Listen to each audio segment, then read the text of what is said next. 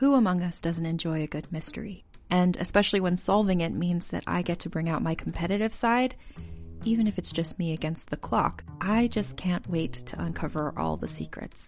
So June's Journey is a game that is completely up my alley, and I think you'll love it too. In June's Journey, a hidden object mystery game, you play as June Parker, who's on a quest to solve her sister's murder and uncover her family's many secrets. Each chapter brings you deeper into the story, and it's set in the Roaring '20s, so beyond uncovering clues, you get to experience the glitz and glamour of the time. June's Journey is definitely not a game I play mindlessly, which I love because I get genuinely invested, and a lot of it is a race against time, so there's a little fun added pressure of trying to find the clues as quickly as you can in each scene. There are also tons of ways to customize the island that you're on, learn more about the characters, and then new chapters are added weekly, so you really can't run out of things to explore. So if you think you're up to solve this case, download June's Journey for free today on iOS or Android, or play on PC through Facebook Games. June needs your help, detective.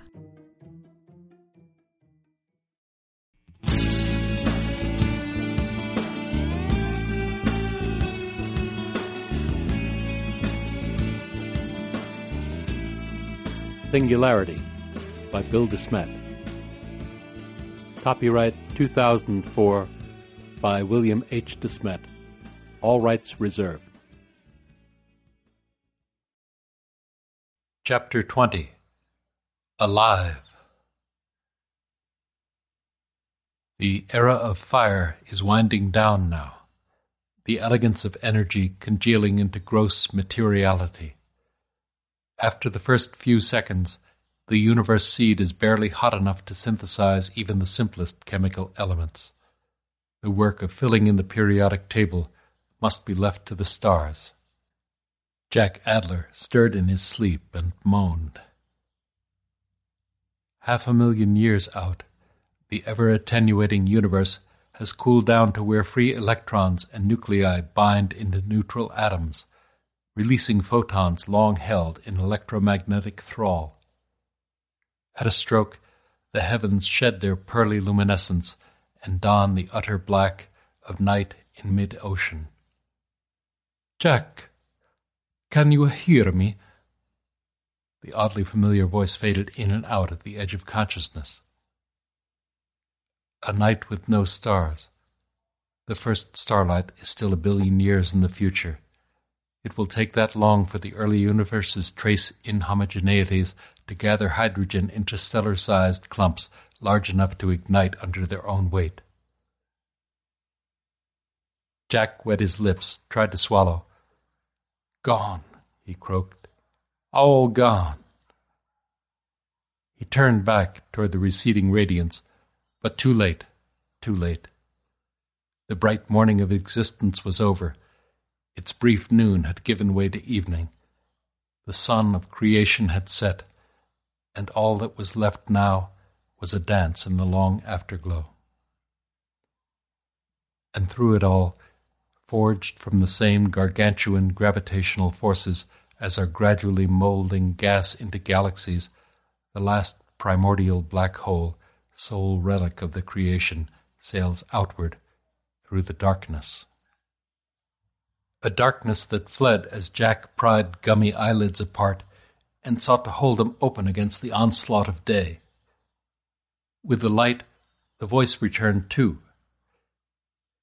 "He is coming around, I think," it said. Jack tried to focus, to resolve shifting patterns of shadow and glare into the shapes he knew must be there. He raised his head for a better look, stopped when he felt a warning throb at the base of his skull. It felt as if someone had been pounding away on that spot with a hammer and cold chisel, someone who might be coming back any minute. He lay back, panting, his strength taxed by even this much exertion. Took a deep breath and wished he hadn't. The air reeked of disinfectant and rancid floor wax. Experimenting, he found his eyes had adjusted to the light, enough that he was able to take in his surroundings. A glance down confirmed what his sense of touch had already told him. His arms and chest were swathed in bandages, and he was lying on a simple, steel-framed cot, one of 3 lined up along one bilious green wall of a small, airless room. A soot-flecked window, closed tight despite the noon heat, gave out on blank brick wall. Could have been anywhere, or nowhere. He looked up to find the owner of the voice. There he was, sitting on the next cot over. "Luciano," Jack whispered hoarsely. The little Italian geologist smiled down at him. "Yes, Jack, I am here." "Where is here, exactly?" "The University Hospital in Tomsk. I came by to look in on you on my way home to Bologna, and not only I. A friend is here to see you too." "Good to see you are back with us, Professor Adler." A second voice, deeper and differently accented, but no less familiar. "For a while, we feared we might lose you." Standing behind Luciano, hovering, threateningly, solicitously, over Jack's hospital bed was Academician Medvedev? "What are you doing here?" "I came in to have this x-rayed." Medvedev's left arm was in a sling. "They seem to have set it well enough at the Vanavara Polyclinic, but I thought it best to be sure. Then, too, I wanted to check on your progress. I have what one might call a personal interest in your recovery." "Jack," Luciano said quietly, "say hello to the man who saved your life." Moving slowly and gingerly, Jack managed to prop himself into a semblance of a sitting position without reawakening the throb in the back of his head. Damned if he'd listened to the tale of his improbable rescue by Medvedev, of all people, from flat on his back. "So, when Igor did not bring you back," the big Russian was saying, "I went to your campsite to look for you. I could barely see a thing in the darkness, but I knew the growl of a wolf well enough, and its stink." He paused then and said, "That was a foolish thing you did, Adler. Brave, but foolish, to challenge a wolf like that. I was almost too late to save you." How did you manage that, anyway? I thought I was a goner for sure." "Ha! As to that, we Siberians have been dealing with wolves since before your Declaration of Independence was signed. Simple, really. A wolf's jaw is very powerful, true, but the superstructure of his snout is quite fragile.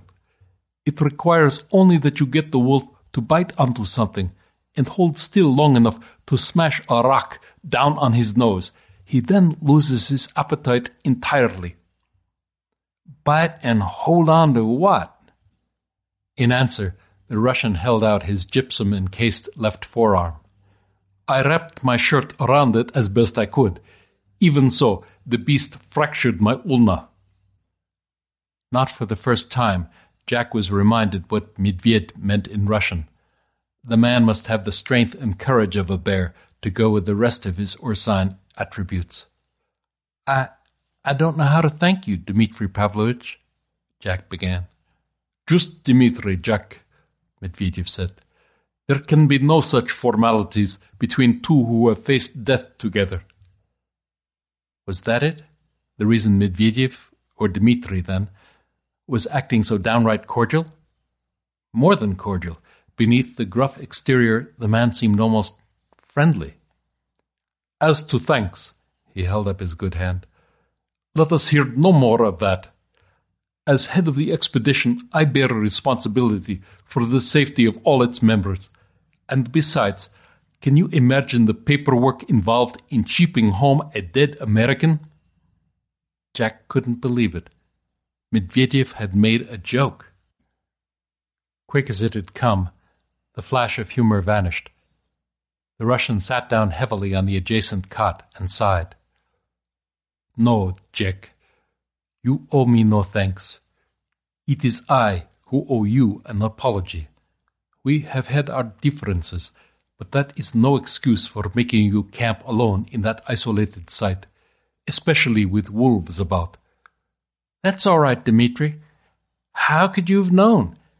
If your Siberian wolves are anything like their American cousins, it's unusual for them to come anywhere near a human, much less attack one.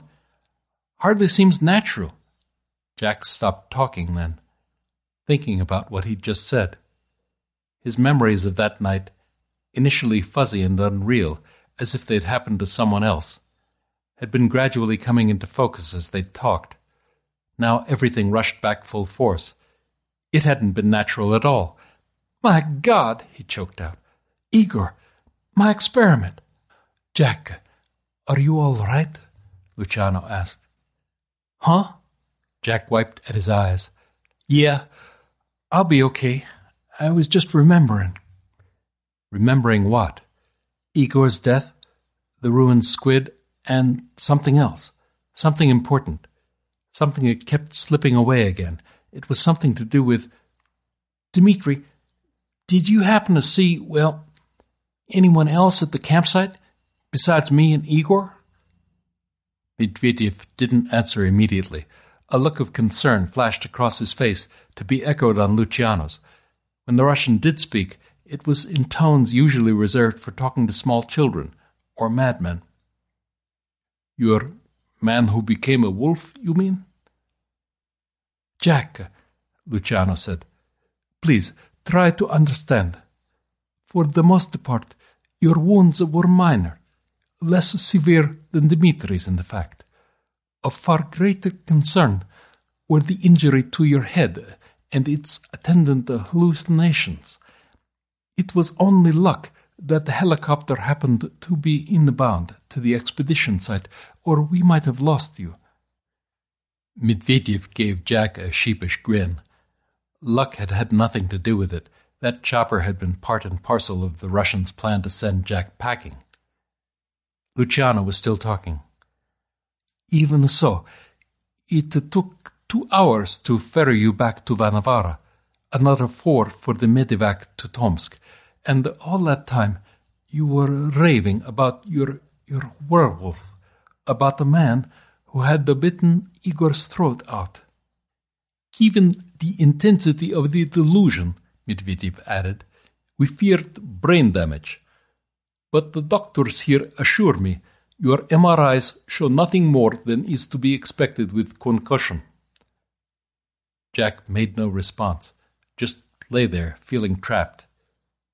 They were dismissing what he had seen with his own eyes as some sort of trauma-induced hallucination. Somebody had gone to a lot of trouble to make his death and the destruction of his experiment look like a wild animal attack. And it had worked. Even his friends, both the old one and the new one, had bought it. And how could he blame them? It was all so wildly improbable. If only his head would stop aching so he could think. Why would anyone trek all the way to the wilds of Tunguska just to kill a cosmologist and trash his experiment? His experiment, his find, could that be it? But it was potentially the most devastating discovery of all time. Why would anyone try to suppress it, to suppress him? No, it couldn't be. But the more he thought about how unexpectedly precise the object's periodicity had been, the more he knew it was true. Somebody had been tampering with the microhole's orbit. Didn't they realize how incredibly dangerous that was? How the wrong move could decelerate the PBH into a death spiral to the core and bring the end in decades instead of centuries? And how had they kept it secret? Any installation big enough to do the job would have been impossible to conceal from satellite surveillance. The whole world would know about it by now. But somehow the world didn't know. Only he did. At least that explains why they'd tried to kill him. What if they were still trying? Jack raised his head. "Dmitri, there hasn't been any publicity about my accident, has there?" Medvedev shook his head. "This is still Russia, Jack. Old habits die hard. We notified families and home institutions, of course, and posted an update to the Tunguska webpage, but just the bare facts. Wolf attack, 2 casualties, no names, no details. We had hoped that you would recuperate enough to participate in our final press conference and tell the full story yourself. But now that the expedition is over... No press conferences just yet, Jack said. Then he processed the rest of it. Did you say over? Your doctors felt it best to keep you sedated for a time, hoping your mind might heal itself.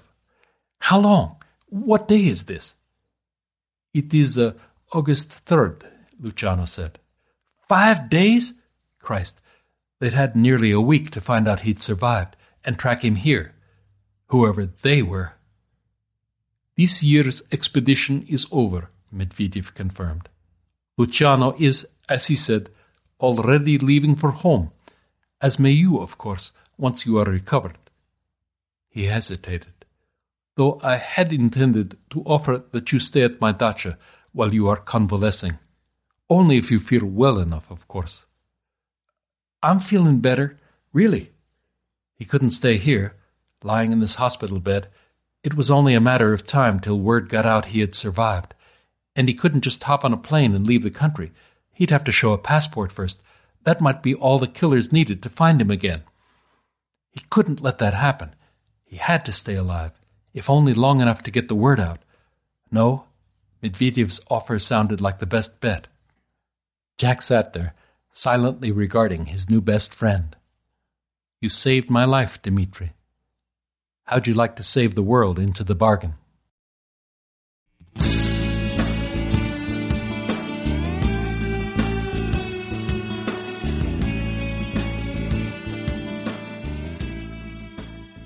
You've been listening to Singularity by Bill DeSmet.